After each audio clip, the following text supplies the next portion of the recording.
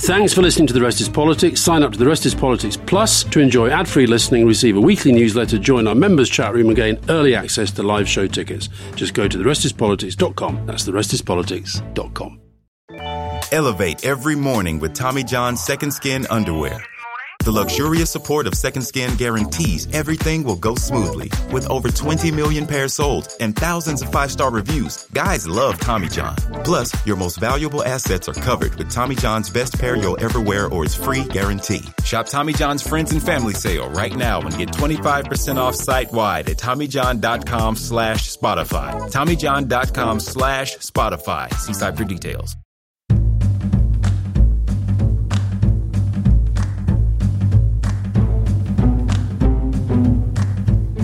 Welcome to the Rest is Politics question time with me, Rory Stewart.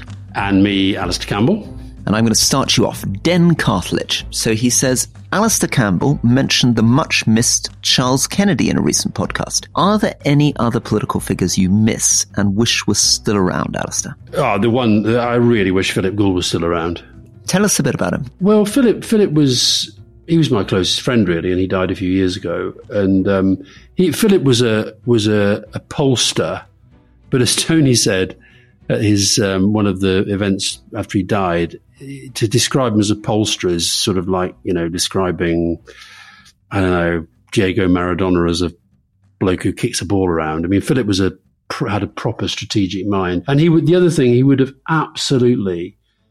Although you and I get very kind of down about the way that politics is, Philip would have loved it because it would just represented such a sort of challenge. Tell us a little bit about him. I mean, he how did he die young? I mean, did he, what happened? He got esophageal cancer. Oh, and am I right in saying you sometimes mention his daughter on the show? Yeah, that's Georgia. Georgia Gould is his daughter, who's the leader of Camden Council. And I hope one day will be an MP. But like a lot of people who go into politics, is discovering you can actually get an awful lot done if you lead a council as big as Camden.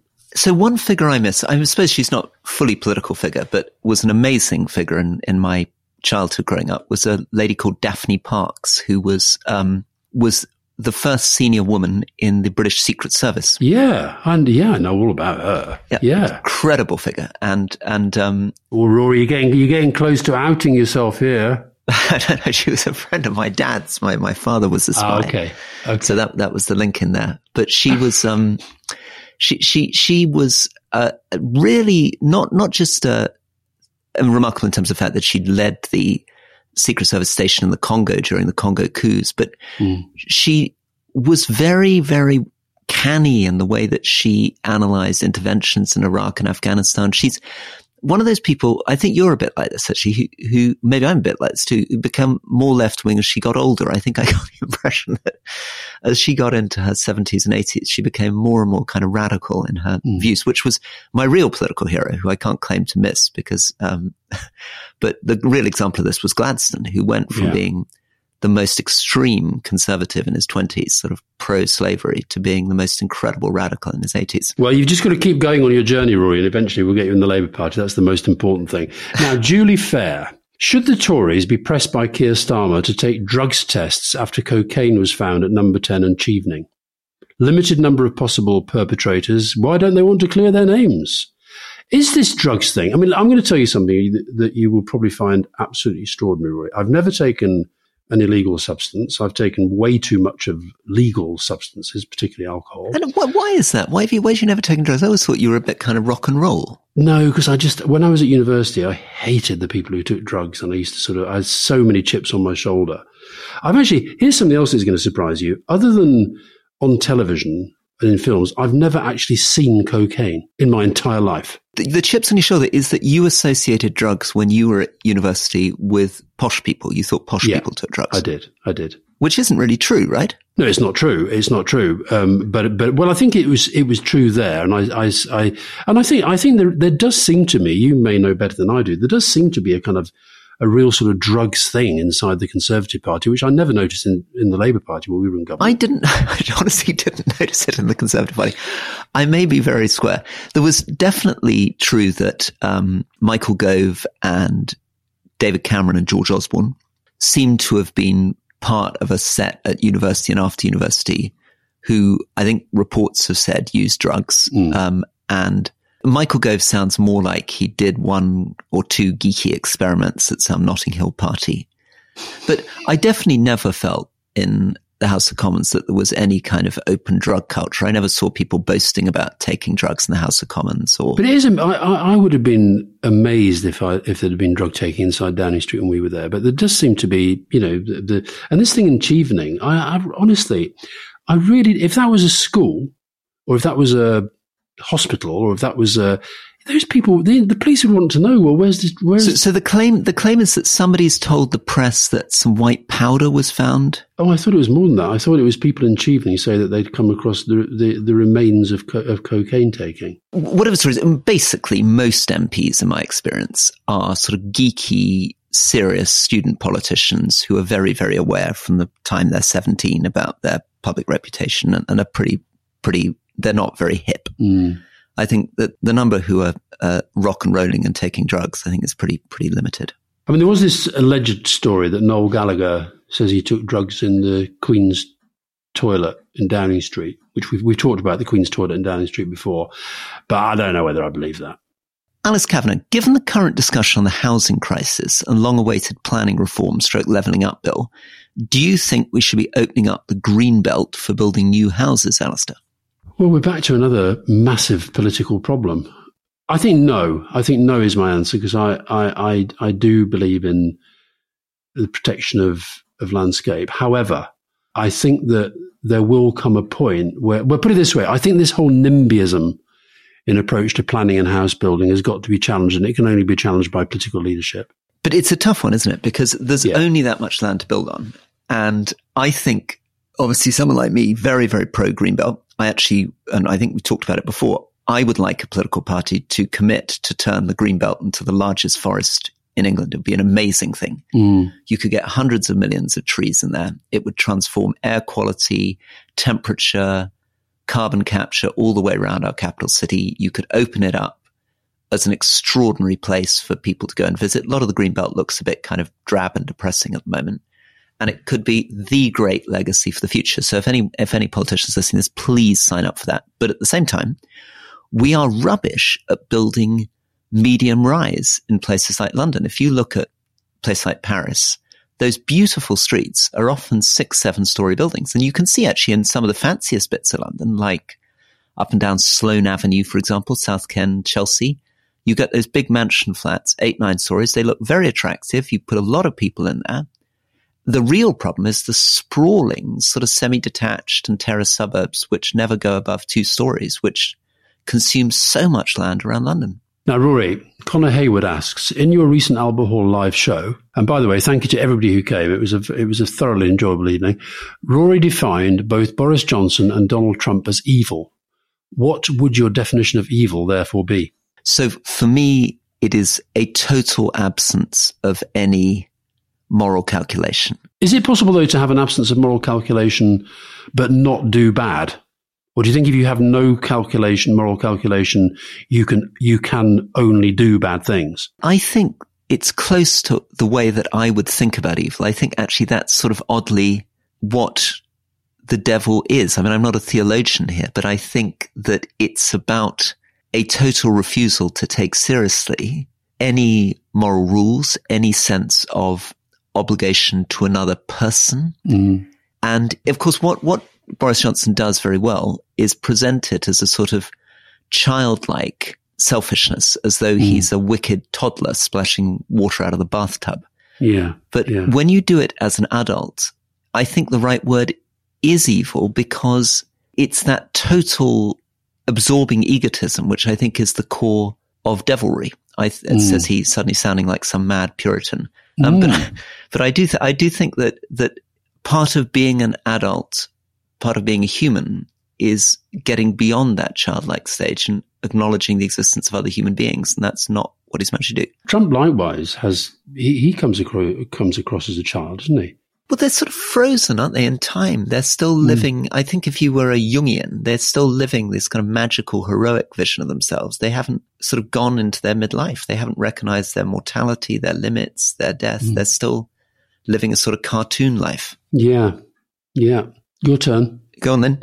Johnny Sells, should the railways be renationalised? So Johnny came to the Albert Hall event. He's a tenor. I would want to say a distinguished tenor who actually had some serious things to say about the acoustics in the Albert Hall.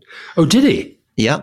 And amazing actually, the acoustics in the Albert Hall, because it famously is just a colossally difficult thing to get the acoustics right on. Do you see those UFOs that were floating over our heads? Those huge sort of sound bafflers to try to deal with them. I thought they were real UFOs.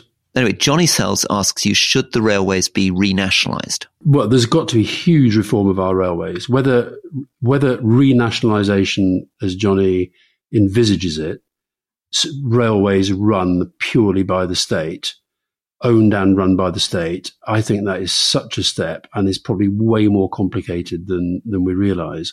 But there's got to be a government grip of our railways. And the system... Did you have any issues with railways when you were in power? What were the challenges around railways during the sort of Campbell-Blair era? I don't really know. I mean, I don't remember railways, but perhaps we didn't focus on them as much as we should. I mean, John Prescott was the sort of big transport guy for much of that time, and his whole thing was about an integrated transport system. And I think actually we did do some good modernising stuff on transport. But I do feel that the railways today, my sense of them is that they do not work as well as they used to.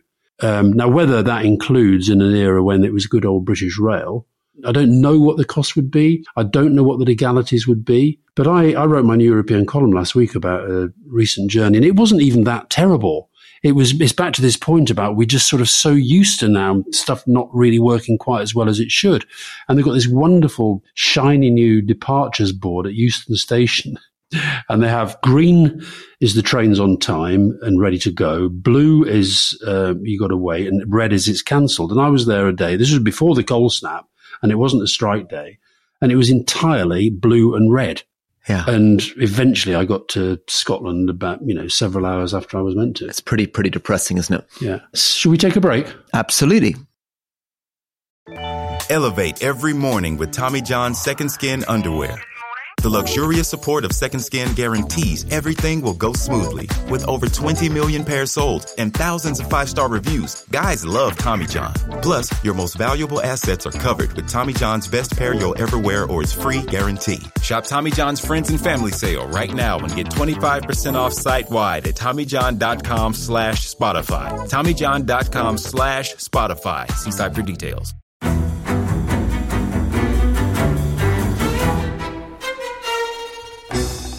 I'm Anthony Scaramucci, former White House Director of Communications and Wall Street financier. And I'm Katty Kay, US Special Correspondent for BBC Studios. I've been covering American politics for almost 3 decades. Welcome to The Rest is Politics US, brought to you by Goalhanger. Go on, tell us, were those donations you made, like Obama in 2008, was that idealism? Were you hoping to get something out of these campaigns that would serve your own business interests, for example? So I think this will either make this podcast incredibly successful, Katty, or people will be horrified and they'll shut it off right now because I'm going to be very real with you.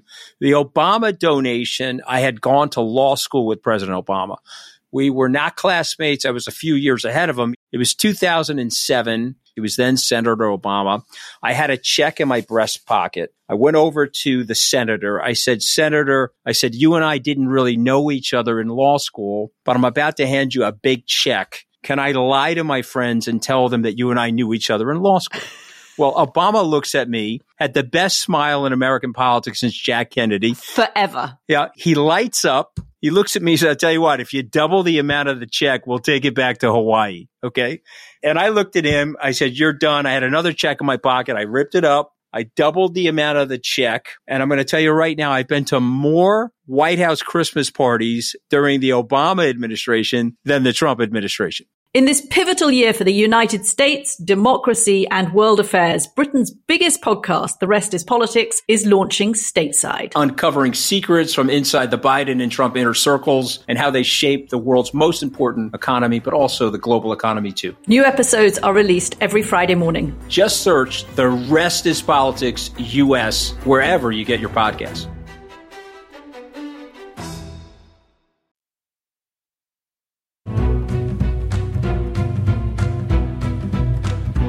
And welcome back to the Rest is Politics Question Time with me, Rory Stewart. And me, Alistair Campbell. Now, here's one. I love this question. Peter Ellis. You are both clearly highly energetic and driven individuals. Do you ever say to yourselves, you know what, I just can't be asked? Oh, that's a good question. Good question. When do you say, you know what, I can't be asked? When I'm at the end of a day meant to be going out to a social engagement that suddenly I wish I hadn't agreed to. That happens quite a lot. So my one, which I'm sure you get a lot of, is that because, and I get criticized for this a lot on Rest of Politics, I'm traveling a lot, mostly for the charity that I'm working with. And that means that I'm away from my family a lot. And it also means that people very kindly ask me to do things.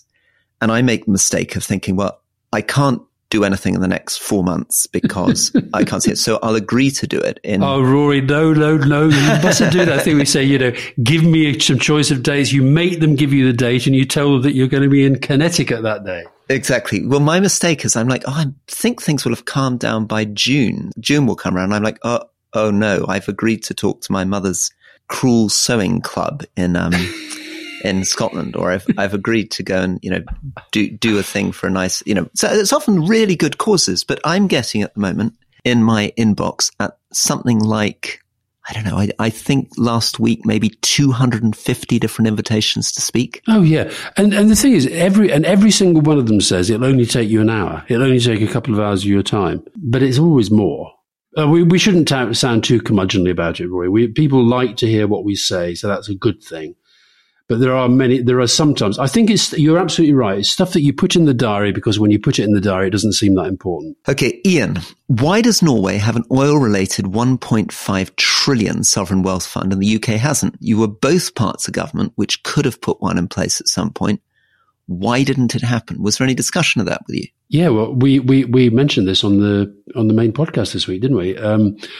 I think Norway, it is an extraordinary success story, what they've done with their sovereign wealth fund. And I wish the UK had done that. I think it would have been a very, very sensible thing to do. Did you talk about it? I don't remember. I don't think we did. I don't remember whether there was stuff going on at the Treasury that I don't know about. I don't know. I think it's a very un-Treasury idea, isn't it? I mean, I think it's worked out brilliantly for the Norwegians. And for others, there are other countries that have done. Yep. I mean, no, it's the obvious ones, the Gulf, but I think some of the poorer countries in Asia have got they are effectively wealth funds where they invest their own money and they invest in businesses and they do it in a way that keeps the thing ticking over. The traditional Treasury argument against it would have been there's no particular reason to think the government is able to invest its money any better than anyone else. So why should the government turn itself into a sort of investment bank? Why doesn't it just raise its taxes, spend its money every year and keep on relying on taxes rather than income from a big fund? While we're talking, I'm looking at this thing. If you go onto something called nbim.no. Yeah. Okay. And you can see the value of the Norwegian sovereign wealth fund in real time. Have a look at it. Okay. All right. Let's have a look at nbim.no. And just as you watch it, just Norway gets richer and richer every second you're watching it. It's literally going up. It's just gone up to another billion. It sometimes goes down, but it's very rare. Okay. Well, they're obviously geniuses. Now, listen, Chris Morham, you mentioned that Macron uses the tu form when talking about God's agent on earth, the Pope. But I learned from listening to Les Miserables in French that the French use the tu form when talking to God himself. Oh, my Lord. They talk to him like they talk to their father. It isn't an arrogant thing. Isn't that brilliant? And I think that is right, isn't it? Because I think one of the radical things of the way that Jesus Christ talked about God, the word he uses, Abba, effectively means daddy. And that there's something very, very radical at the very beginning of the Lord's Prayer, which sounds very grand in English, our Father, but is much closer to a child talking informally to their father. Hallowed be thy name. Yeah, well, very good. Thank you. Thank you. There's the linguist again. You got it. But I assumed that, I wonder if Macron was using the tu form when he was say to Mbappe, hey, give us a hug. That's interesting. But Rory, it's quite interesting what's happening. That's twice that you basically become sort of bit archbishopish in your utterings today. Quite interesting. I don't think that's really the future. Let's try to move it on to something that gets me off that. Kieran Seal, a good name for the question. I've been trialing out the various London swim spots and went to West Reservoir Swimming Centre the other week. It was 6.9 degrees and I wore a full wetsuit and boots. Where does Alistair swim for it to be 3.5 degrees? And does he wear a wetsuit? Asks the seal. Well, Seal, I swim most days at the Parliament Hill Lido, where today it was 5 degrees. 2 days ago, it was 1 degree. Ooh. And when I jumped in, and by the way, we also had an email from somebody who said I was very irresponsible in explaining that I jump in to the cold water. That is not the best way to go in. And I think that's fair enough if you've not done it before, but I've always done that. So I think I agree that if you're doing it for the first time, that would not be sensible. But I actually landed on a sort of lump of ice. Oh. I don't wear a wetsuit. I wear little gloves and little feet. God. But I love it. I absolutely love it. Listen, there's one question which I was really pleased to see, which I want to clear up because it really annoyed me because I saw this as well. Jeff Spink, question for Alistair. I've been watching that great beacon of historical accuracy, The Crown. The episode on the Hong Kong handover suggests that the heir to the throne had to sit in business while TB and you lot were all in first class. Right. And I watched that and it was utterly ridiculous. So Charles, the whole sort of narrative was that Charles was sort of, the great guy coming along, he's the future, and along comes Tony Blair and Tony Blair thinks he's the future. And it literally had this shot of Prince Charles being settled into his business class seat while we were all at the front getting into first class. Anyway, I can tell you, Jeff Spink, it did not happen. Oh, all right. Final question, I think, coming to the end of this, because of the time of year we are. Murray Mintz, what is your favourite Christmas song? Mine is Let It Snow, but she also loves playing Driving Home for Christmas on my commute or in heavy snow. Alistair.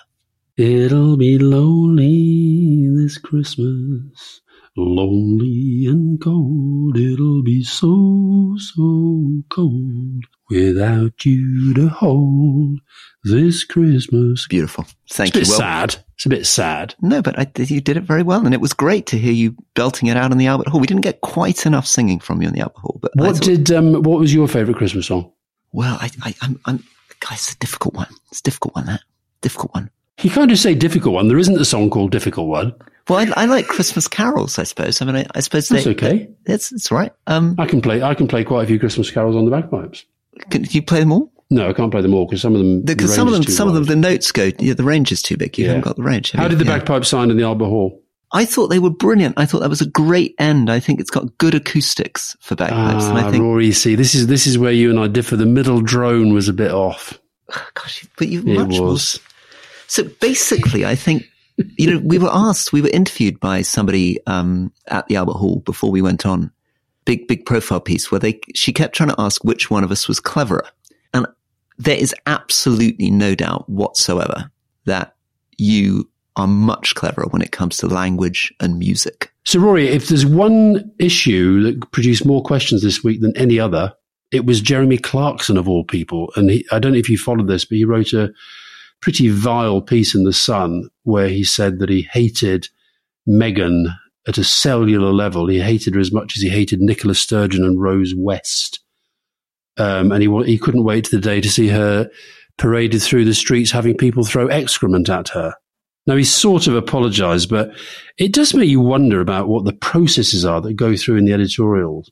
It's completely horrifying. And there's something sort of stark naked she was meant to be. So it was both kind of pornographic, misogynist, scatological. I mean, it's a very, very disturbing kind of insight into his mind that that's what he fantasizes about. And it's even more disturbing that he wants to make those fantasies public. And that somehow he thinks that his readers are going to want to share in this sort of horrifying. Well, I guess that I think there is a little bit about. I mean, when I said on the podcast last week that I felt sorry for both Harry and Meghan for different reasons, and Fiona, when we were walking the dog the next day, said, "I don't know what you're on about, Meghan and Harry. I mean, what are you on about?"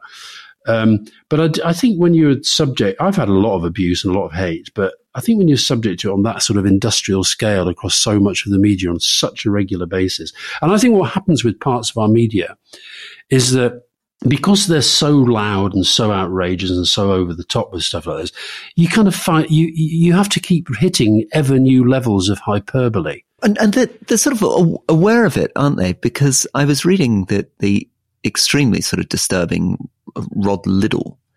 So he reflects on this himself. He says that the cycle somehow seems to be that Harry and Meghan put out something, and then the press respond with sort of more and more vitriol and bile. And then Harry and Meghan then respond to the vitriol and bile, feeling more and more persecuted and hated, and then produce another documentary or another book. And then Clarkson or Piers Morgan or Rod Liddell then hit them again. And it's sort of created this sort of mad world in which everybody's kind of feeding off each other in a vicious circle of horror. But that's why when we were at the Albert Hall and we were talking about, you said you said that one of your criticisms was me with that I can't find a single Labour person to say that I despise. I think despising people takes such an energy. There are some people that I despise, but they're not in the Labour Party, most of them. We picked that up. But it's clear to say that you hate somebody at a cellular level and you want to parade them through the streets. And by the way, my daughter Grace, who's a feminist, and she said to me, God, Dad, if you ever said anything like that. But of course, Jeremy Clarkson's daughter is also quite a well-known feminist campaigner. So she's come out and said she thought it was, she was really upset by it. And I suspect that's why it wasn't really an apology, but he has sort of said he's horrified at the upset that he's caused. But I suspect the Sun will like it. They'll think, we'll get more attention. We get people talking about it as it makes us feel like we're still relevant. All right, Roy, well, lovely to talk to you as ever. I hope you're not going to spend too much of the next week on aeroplanes. I'm going to try not to spend too much next week on aeroplanes. Where are you going to be at Christmas? I'm going to be in Scotland, in the house. Lovely. The house that you know and visited. Excellent. With my little sister and my mother. And on that, let's finish up the question time. All the best.